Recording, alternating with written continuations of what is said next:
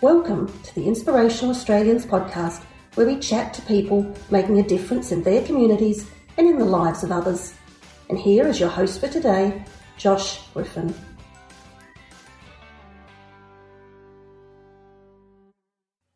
Thank you, Annette. Hey, quick question for you. Yeah, you listening to this podcast. Have you reviewed the Inspirational Australians podcast yet? If you haven't, we'd really love it if you did. It would really help us get this podcast out to more people. So go ahead on Apple Podcasts, which is where I listen to my podcast. It's somewhat convoluted, so you'd think it'd be easy. But if you need help with that, go to awardsaustralia.com/podcasts, and we've got an easy how-to guide. Now, if you're a first-time listener, welcome, firstly. And secondly, you might be wondering what this podcast is actually about. Hopefully you're here to listen to Shane Cook. But what this podcast does is it showcases incredible people like Shane, try and share their stories, delve into their journeys. And yes, these stories will inspire you. So check out the other episodes and subscribe. And if you're also wondering who exactly is involved with these awards, because the people that we interview here are through the Young Achiever Awards or the Community Achievement Awards programs that Awards Australia run, then head over to our YouTube page, which is easily searched at YouTube. Just go search for Awards Australia. There's heaps of videos of the awesome winners that we showcase, the finalists, and the events themselves. So check that out. It's hopefully you'll get lost in a positive rabbit hole of celebrating awesome people. So without delaying any further, to this week's dose of inspiration, we're talking to Shane Cook, who is the 2020 South Australian Young Achiever of the Year. Shane is an incredible guy from Adelaide, and we'll hear more about his story now. His bio is a tough one. When I was researching what to write up for his bio, because he does so many things, but one of the cool things that always gets a good reaction from people is Shane actually designed the Indigenous round Guernsey for the Adelaide Crows. He's done heaps of artwork. He works with community.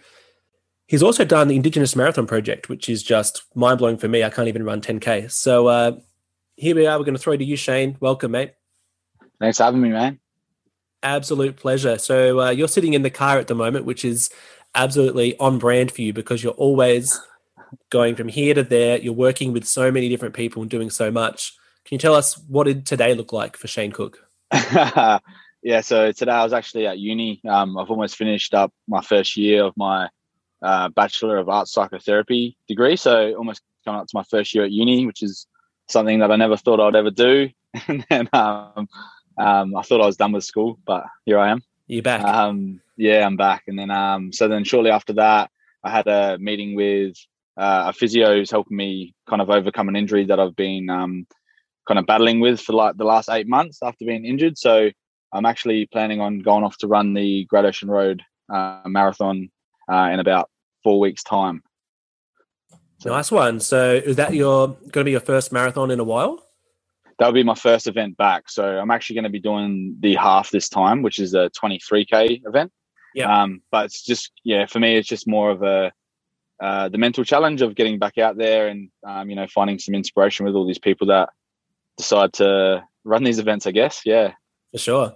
Well, one of the things that was, it was a big part of your, nomination and why it was just one part of what you were doing is the Indigenous Marathon Project. So, I've heard about it quite a bit. For those who don't know what it is, can you give us a bit of background on that program?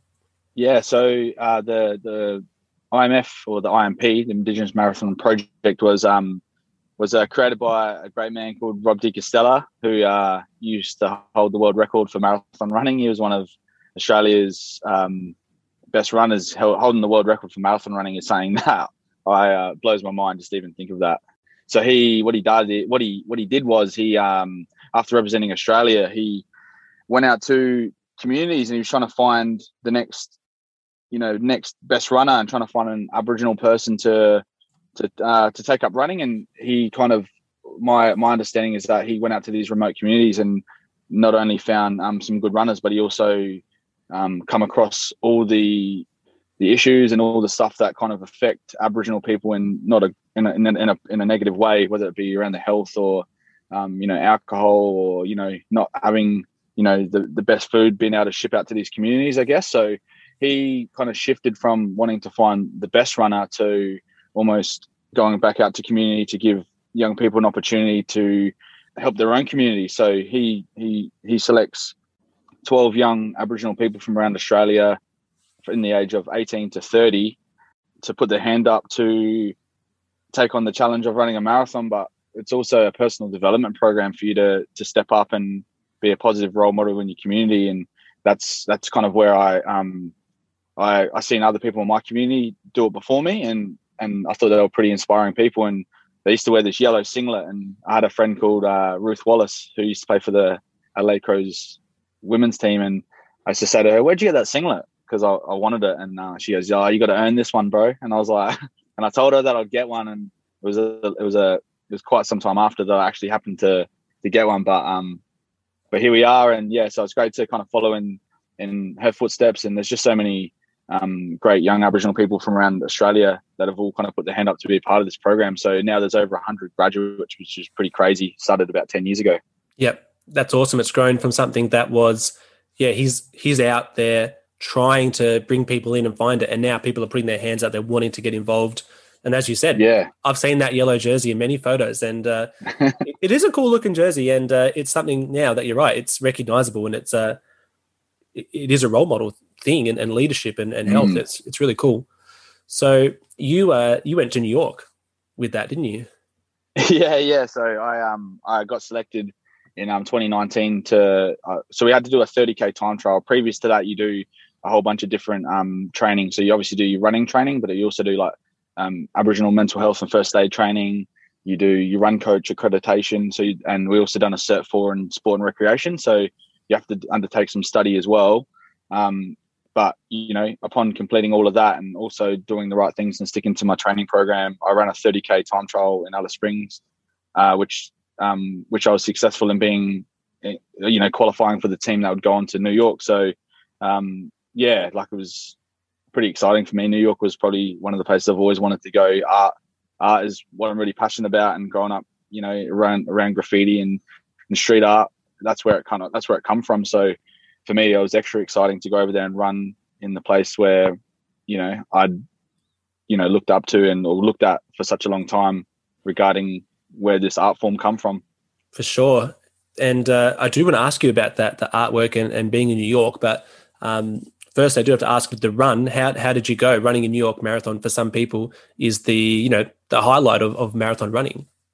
Yeah, it was hands down one of the best experiences I've had in my life. And obviously the run was really tough, and that it was always going to be tough. Marathon running is pretty hard on yourself, on your body. But just seeing how many different people from all over the world was there, it was it kind of blew my mind to see that many people all in one space at the same time. And starting off, as soon as what they do is they fire these big fighter planes fly over you over this bridge where you start in Staten Island, and these planes fly over the top, and then this cannon starts, and then you just hear all hear all these footsteps, and you're going over the bridge, and we just happened to be on the lower level of the bridge, so you could hear thousands and thousands of people all running, and it was dead quiet. Yeah, above. Wow. Like in front of you, like all around you, and it's just this really kind of surreal moment. Like, all right, here we go. This is what I've been training for, I guess. And then as you proceed through the run, as you go to the different 5 boroughs of New York, whether it be Brooklyn or when you get to Manhattan, all the different places that you go, people are there celebrating. They had these people on these drums, and then they had the people breakdancing, DJing. It was a pretty crazy experience. And I'd actually love to go back and take it all in, because I feel like I was kind of caught up in the moment and so excited. I'd actually love to go back and take my time with it next time, maybe. Yeah, and soak it in rather than just trying to get through the run. Yeah, absolutely. It shows how white I am, and my reference when you talk about the 5 boroughs is like the Beastie Boys song. yeah. But anyway, moving on. So yeah, you're in New York. Obviously, your art background is extensive. And did you get to, I guess, engage with any of that while you were there? Yeah, I told my girlfriend before I went there. I said, when we go to New York, I have to paint there. It'd be saying that would be pretty pretty special to be able to say that I painted there. And I think at the time there was another girl on my squad called Sienna Catolo. Her family's actually from Adelaide, like from York Peninsula. Her mob are the Narangga mob, but she lives in Melbourne, and I kind of grew up around her family and spent a lot of time with her on her country. So me and her, were pretty close during our IMP year. And she actually works for Clothing in the Gap, which is, they're fighting for Free the Flag, and, they're doing a lot of stuff for like Aboriginal rights and that, which is really amazing. They do incredible stuff. I'm pretty sure most people may have heard of them by now, but if you haven't, definitely check them out. They've actually been in the news recently because Gap, the clothing brand, sued them.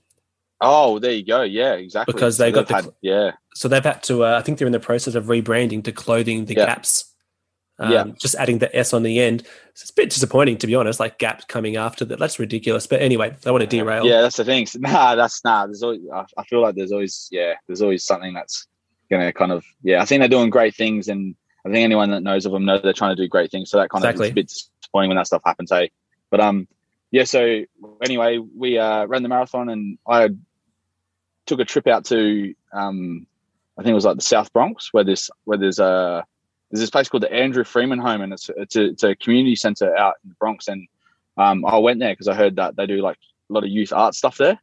So we went out there, and I met someone who I had met through someone else. It was really random how I found this person, but here I was talking to this guy who is an artist and also does a lot of youth stuff similar to what I do here in Australia.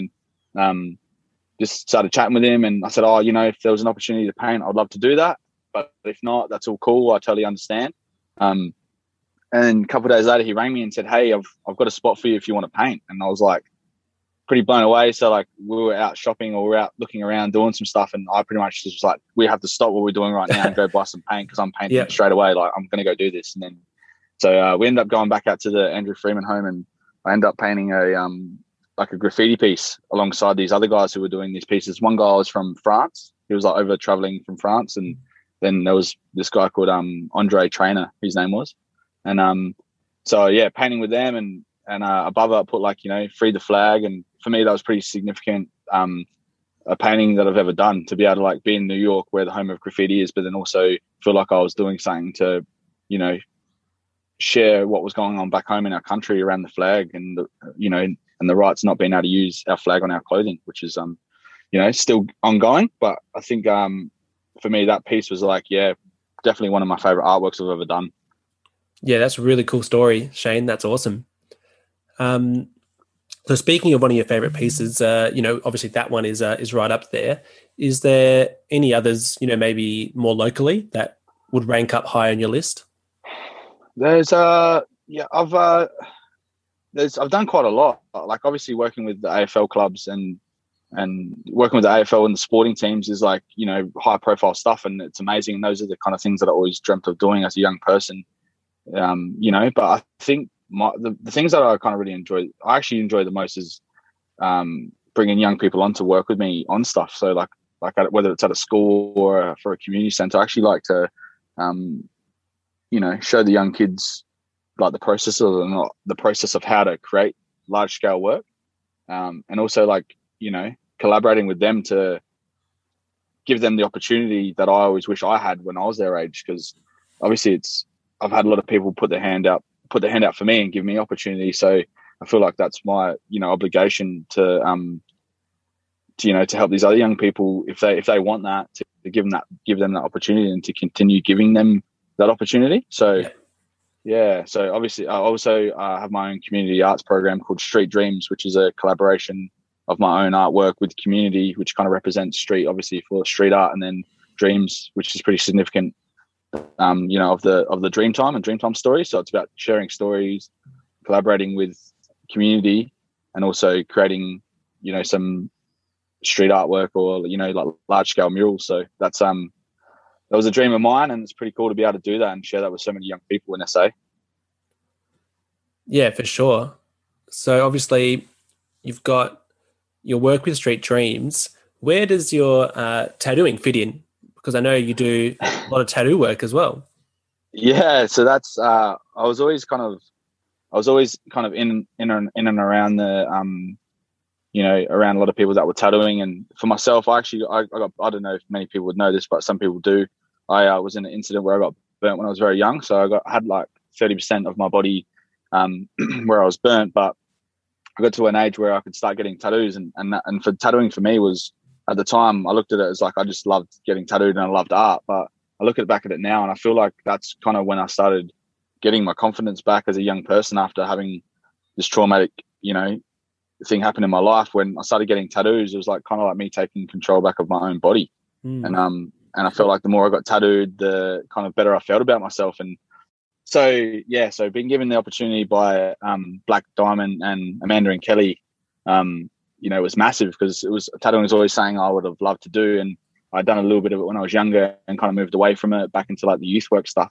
But I feel like the environment they've created down there really kind of made me feel valued, and they kind of said, we know you got a lot on, but we definitely feel like tattooing is something that would be really great for your community, because we get so many people in here asking for tattoos, and sometimes we do it for them because that's what they're asking of us, but we thought it would be pretty special to have someone who is of First Nations, the nationality, to be able to do that for them. So it's kind of given me a huge opportunity to be able to give back to my community in that way as well. Yeah, especially if you tell me if this is correct, but maybe if they've come with a design, that might be easier for them to tattoo it. But if they've come with more of a concept, then really that's where having you there would be like the ultimate. Like you can help the design, do the tattoo, and it's really from your culture. The connection is so strong there, rather than I guess losing that kind of that culture connection. Yeah, absolutely. And I always, the one thing that I do is I always encourage any First Nations or Aboriginal or Torres Strait Islander person that come into the studio to work with me on a design is to, talk to their family and their community and get them involved as well. Because like I'm really just like the vehicle to help them, share their identity like on their skin, really. Like, so tattooing for me is like a way of, for some people who may have trouble with identity issues, we know that they may not have the darkest skin or whatever, but they want to, feel proud of who they are as an Aboriginal person. So being able to give them a tattoo which shows and promotes their cultural identity to themselves, or for the wider community, I think that's a great thing.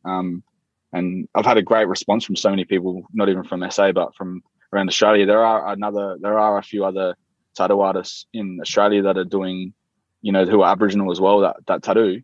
And I think that's amazing. And I think it's really good to be able to connect with them as well, to see what they're doing in their state. So it's been a really interesting, first year that I've been at the studio, but I think it's just the beginning. I think there's a lot more to explore with it. Yeah. And the timing to me sounds really good too. Like last year was a difficult year to go and see other people in other places and connect with them and learn and share knowledge. But this year, obviously we can do that now. And maybe you doing this now is the timing's right.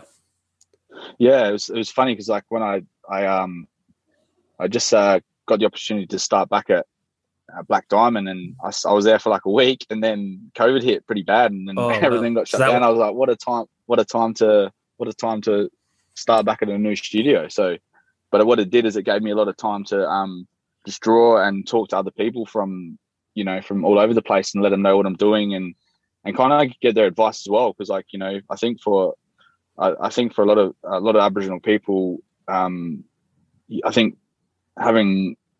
feel like sometimes it's hard, because I think it's hard for me because there's people that like want to support Aboriginal people and would like a tattoo that kind of pays respects to First Nations people, but then it's difficult. So I don't feel comfortable with tattooing, Aboriginal First Nations work on non-First Nations people. And so that's kind of tricky in itself as well, where I have to have those conversations and educate people around that, but it's really good. I think it's great that people are asking not asking, but people are wanting to seek more clarification around that stuff, because they obviously don't want to offend anyone. But what I'm getting from it is that just seeing how many people actually want to support, First Nations people, I guess. Yeah. Well, let me know if, I'm putting you on the spot here with this question, so feel free to not answer it. But for people who want to be, allies and show that they're allies and really supporting First Nations people, do you have any advice around what some great steps people can take, or things along those lines? I think to be like a good ally in that with Aboriginal people would just be, be a friend to Aboriginal people first of all. Like, just get to know them and build genuine relationships and connect with them, and like come there with an open mind. Like, you know, you're going to talk to one Aboriginal person or Torres Strait Islander person, and then you're going to talk to another, and you're going to soon realize that, you know, we are very similar in some ways, but in other ways we're very different. Like, I believe in certain things that another Aboriginal person might think is very wrong, or they don't believe it at all. So I think just building genuine connections with Aboriginal people, and if you got friends, then ask them, how can I help you, or like, what can I do to.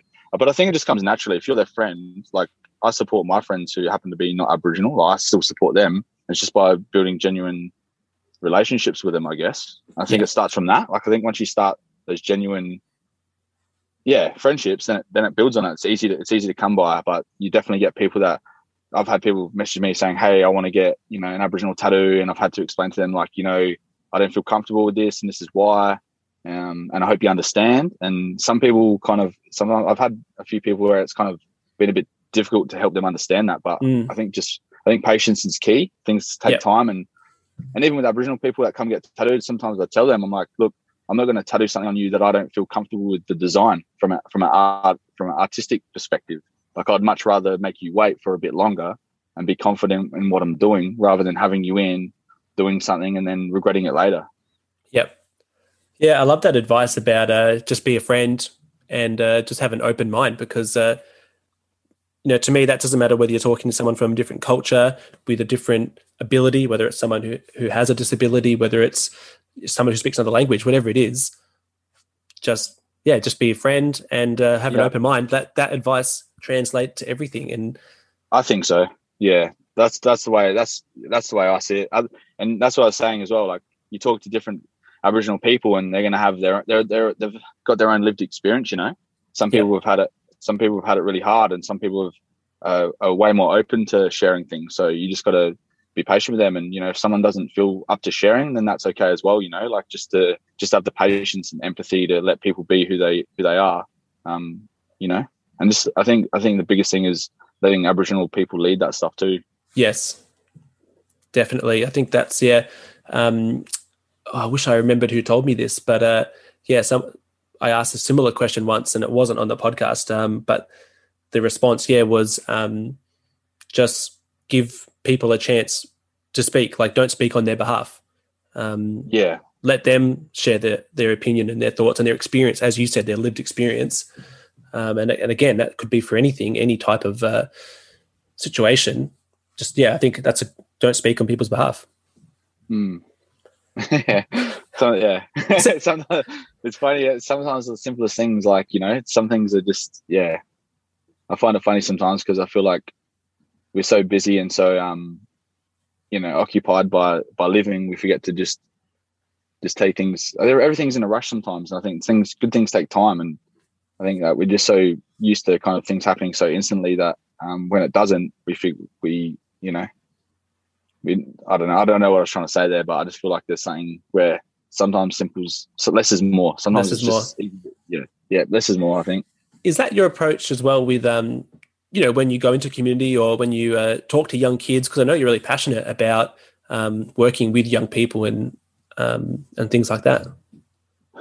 Yeah, when I go into these places, like, I go in there, and some people look at it as though I might be trying to sell myself as an artist, but I kind of look at myself as someone that's going in there to create an opportunity.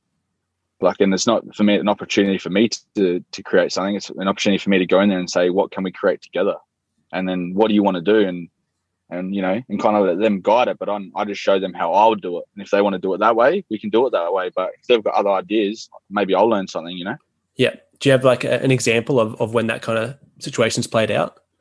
I think that just happens a lot around when I go into schools and do school workshops to do murals. Like, I've got a preconceived idea of how I do my own artwork, and then I'll go into a school and a kid wants to, you know, maybe do like a portrait or do something that's kind of something that I don't do. And I go, oh, wait a minute, this is not, you know, and sometimes that makes me feel a bit nervous at first. Like, I don't know how this is going to turn out, but I feel like when I just do my best and show them that, by doing that, it's showing them as well that it's okay to give things a go. Like, It's okay to give things a go. And sometimes it's going to take time to get good at it. Not everything you do is going to be your best work.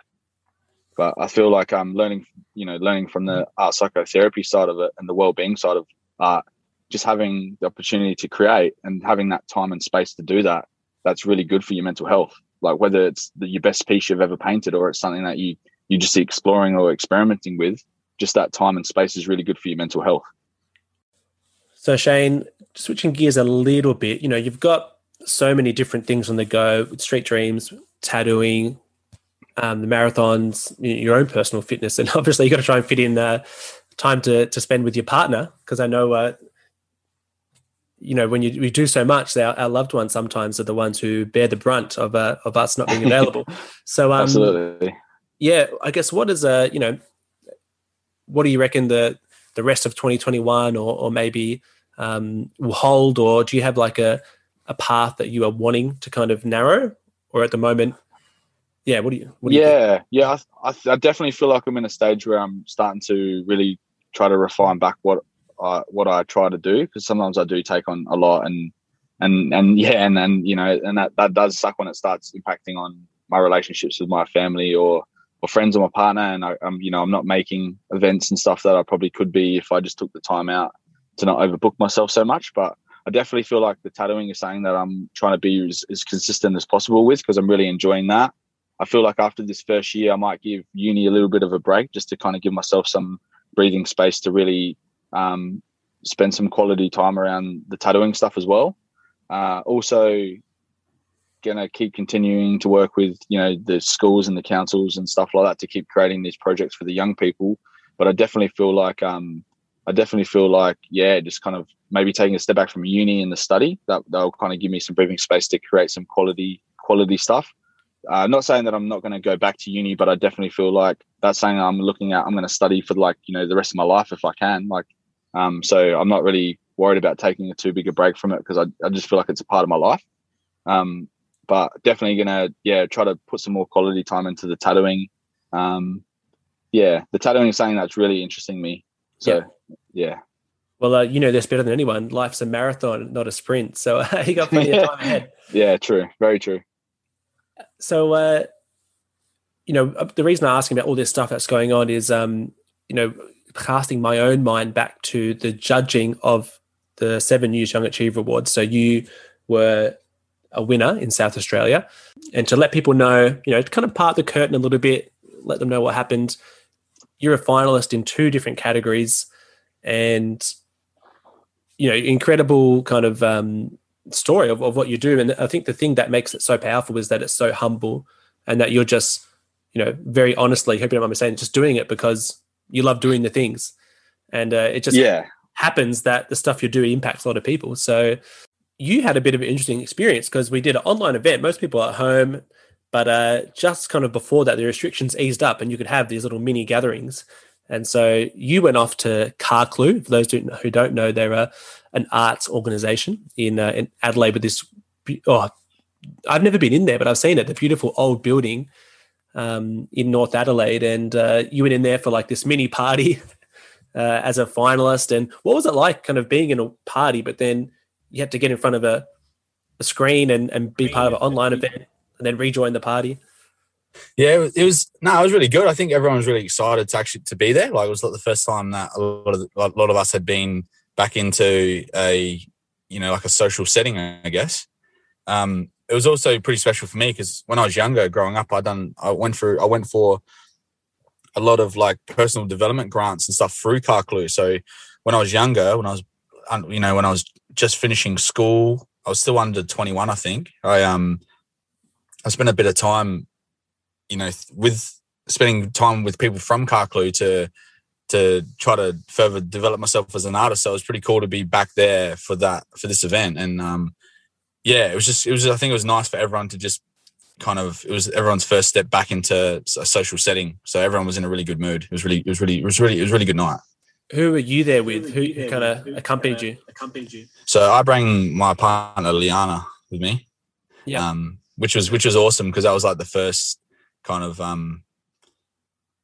like I had maybe one previous exhibition before that, but it's always nice to invite people to events, especially something like this where it's a pretty significant award to be a part of the awards night. So that's a big thing, to be nominated for these events is huge. And I probably didn't realize it at the time, but now looking back at it, it's like it still blows me away to realize that I actually was nominated, let alone won it. So yeah, very honored to have been a part of the awards. And like I said to you previously, I would love to continue to be a part of it and help out and identify young people who are doing great things to try to showcase them as well.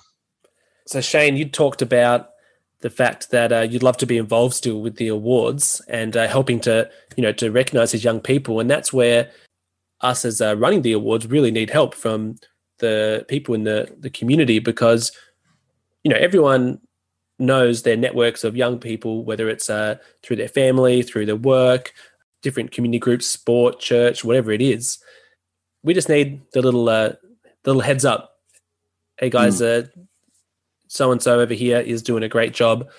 Pop in the little nomination form, which for those who don't know, it's very easy. It takes maybe 2 minutes to say, use as an example, Shane. Shane is a great artist. He's been part of the Indigenous Marathon Project, and he worked with community a lot. That's, what's that, 2 sentences, kind of one long sentence and a couple of contact details. That's all it is. And then from there, our team kind of makes it all happen. So it is quite easy. And thanks for offering to kind of, keep that role going, because it was great when you were part of our judging panel for this current year's awards. Maybe not met or really known people, but you knew of a lot of people through your work, and you can kind of say, hey, I know that what they're doing here in this. And it was really good for the panel to have that knowledge that you had of people in their work. Yeah, that was really interesting. And that was something that I kind of was pretty nervous about, because it's a pretty tough decision to choose who you want to nominate, because there's so many worthy people. But I think it was just awesome for me to reflect back on what I had done that year and how hard I put into this stuff. And, I just do it because, like you said, I do it because I love it. But it was also nice to be recognized for what you do. And for me, it meant a lot, because it was my way of showing all those people that, looked after me and gave me opportunities along the way. It was my way of showing them that their effort and their time actually went to something positive, because there was times in my life where I probably wasn't going down the right, in the right way, or I was having a bit of a hard time with my mental health. And those are the people that, stood by me. So to be able to win something like this is like the most biggest thank you I could give to them possible. So one thing I didn't ask you at the front, and, why not ask it now, better late than never, is, what was like your, upbringing like, and as you were a kid coming up through school and stuff, how did you kind of get into art and all of that kind of stuff? Yeah. So I'd like to think that I lived a pretty good childhood. I grew up in Salisbury, in the northern suburbs of Adelaide, and I played soccer a lot. I just remember playing soccer a lot. My dad was a really good soccer player back in the day, apparently. And then so I kind of had a passion for soccer. Always kind of like just remember being down the park, kicking the soccer ball or the footy, or a lot of sports, cricket, things like that. And then when I was in an incident, like I said before, where I actually got burnt, and I spent like 9 months in hospital, and that kind of gave me the opportunity to learn more about my my family history. Like I always, knew that my nana was an Aboriginal person and my mum was, and obviously I could tell, but obviously our skin color was different to the rest of our family. But I really didn't know what that meant for me, being a young Aboriginal person in society. And I think being burnt kind of gave me the opportunity to really find my passion for drawing, because I couldn't play sports, obviously. But then what happened after that was I got out of hospital, and while I was still recovering, then my mum's health declined quite rapidly, and she needed a kidney transplant. So she was on dialysis. So I went from being in this hospital trying to recover from my own traumatic experience to, seeing my mum in a very vulnerable state. And so from the age of probably like 12 to 17, 18 years old was a pretty rough time for me. It's pretty rough time for me, and probably only identifying things now how that really affected me, So like doing this art psychotherapy and doing my own counseling and seeing a therapist and all those things, which is, growing up, especially as a man, in some ways with, if you talk or you show emotion, you can be weak, I guess. But I totally. feel like, especially, but I feel like, yeah, I agree with that 100%. People, especially in high school and stuff, if, you told your friends back in that time, oh yeah, I'm seeing a therapist or doing this and that, yeah, you either get laughed at or said, oh, what do you like? That's not what you get looked at, like it's weak, it's like you're showing weakness. And and that's I just don't think that's true, because I feel like you need to be able to control your emotions so you don't affect people around you who you love negatively, and that's this journey I'm still on now. It's like trying to talk to those people and trying to figure out what happened to me then that's affecting me now, so I don't have to, in a certain way, be don't affect the people around me negatively. Yeah. So that's why I do that. It's because I think that's what, talking about your problems and being vulnerable so you can get better and be stronger. To me, that's real strength to me. Yeah, and I agree, because I feel like that when you speak about those feelings and those hard emotions or those hard times, that's actually really hard to do. Like it's difficult to do that. And if you think about the analogy of you go to the gym, you're lifting weights that are really heavy, it's really hard. That's strong, because it's not. Yeah.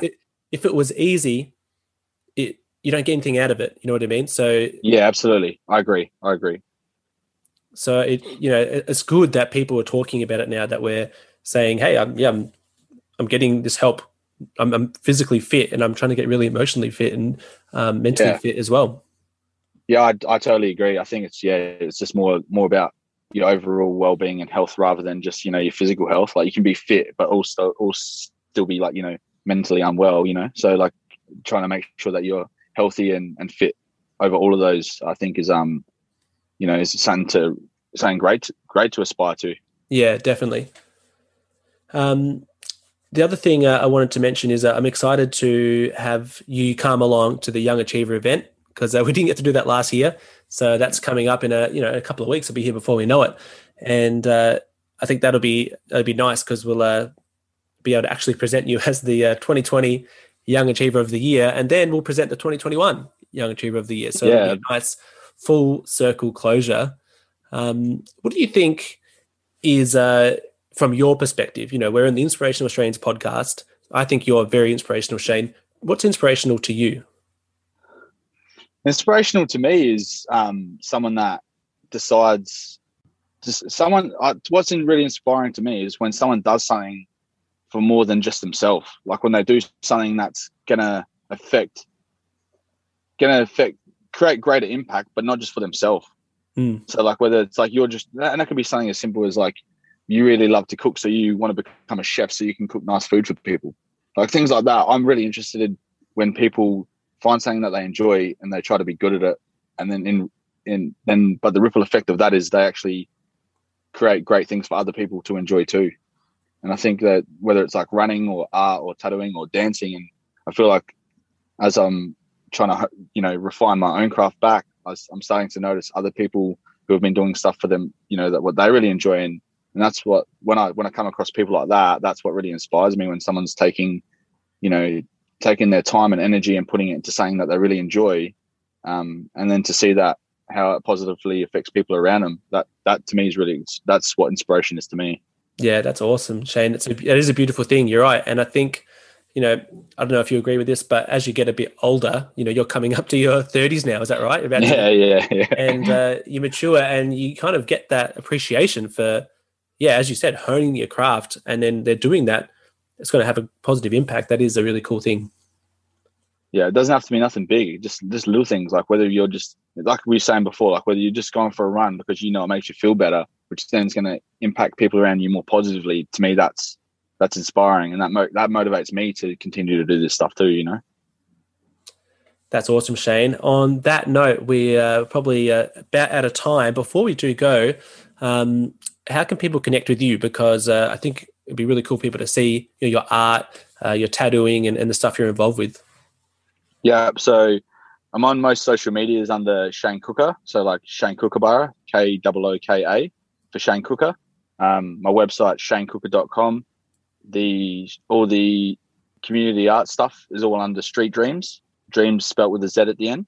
But yeah, I'm out in community. I'm out and about. Most people see me at events. I try to make myself as present to as many kind of community events as I can to network and connect with everyone and just be a part of it. Hey. Yeah, and this is a selfish question actually. If someone can people buy artwork from you? Yeah, absolutely. Like I try. I'm having an exhibition coming up at.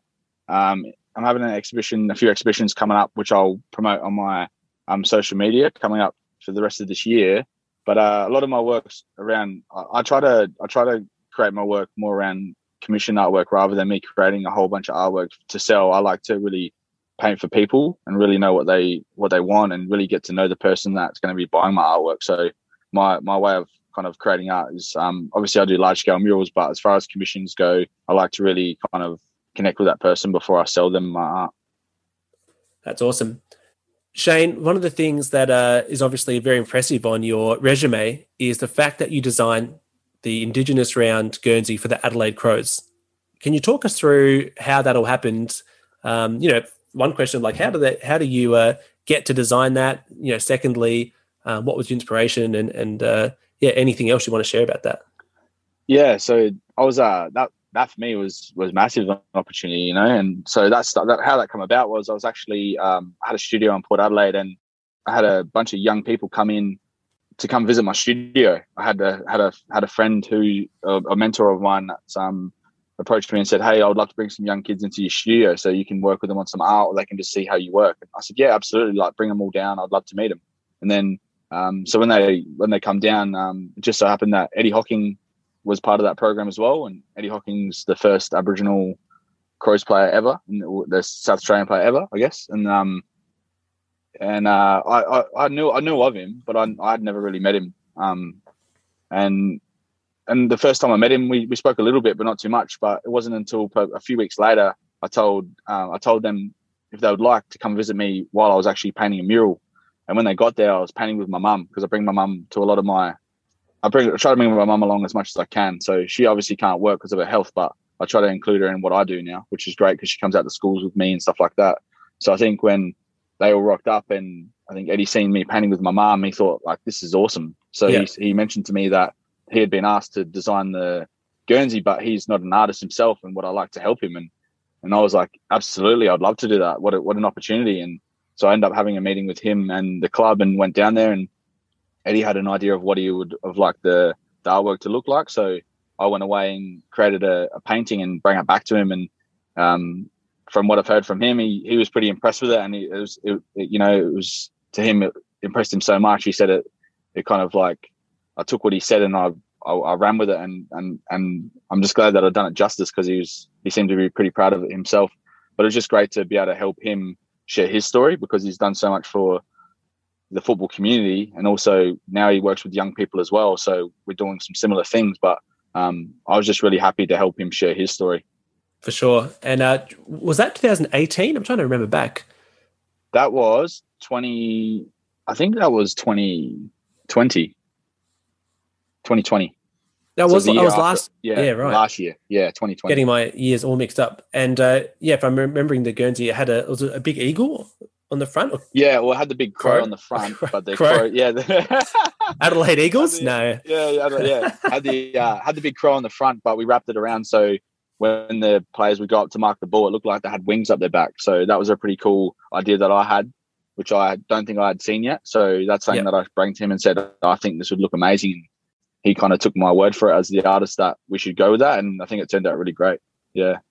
And I've also seen that you paint boots for players as well.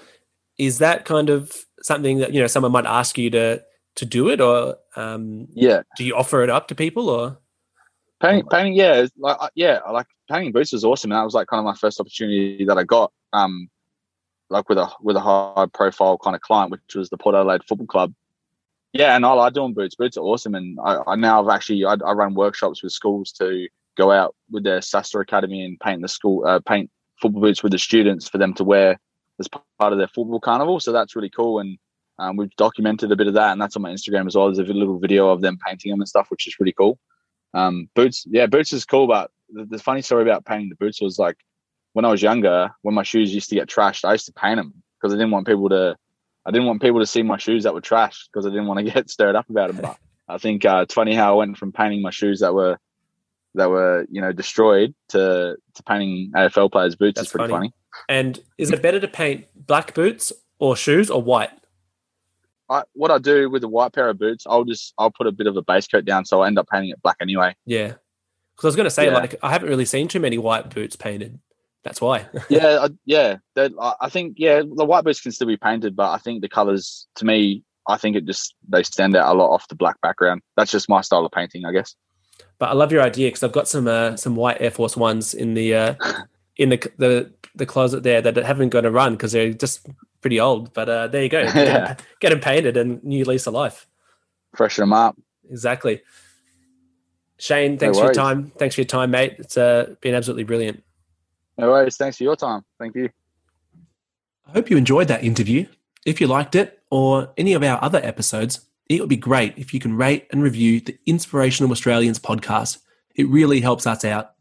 If someone you know needs a little dose of inspiration, why not let them know about this podcast? And if you haven't already, make sure you're subscribed so that you won't miss an episode. Join us each week as we talk with ordinary Australians achieving extraordinary things. You can always head to our website at awardsaustralia.com/podcast for more information and details on each guest. Now, before we go, I'd like to thank Annette, our producer.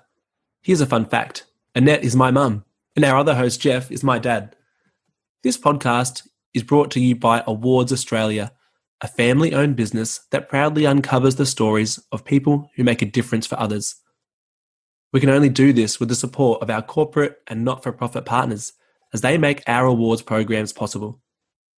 So, do you know someone making a difference?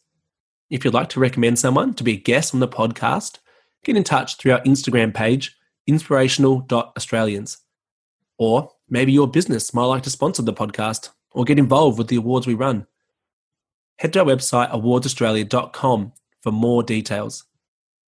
Until next week, stay safe, and remember, together we make a difference. Thanks for joining us today on the Inspirational Australians podcast.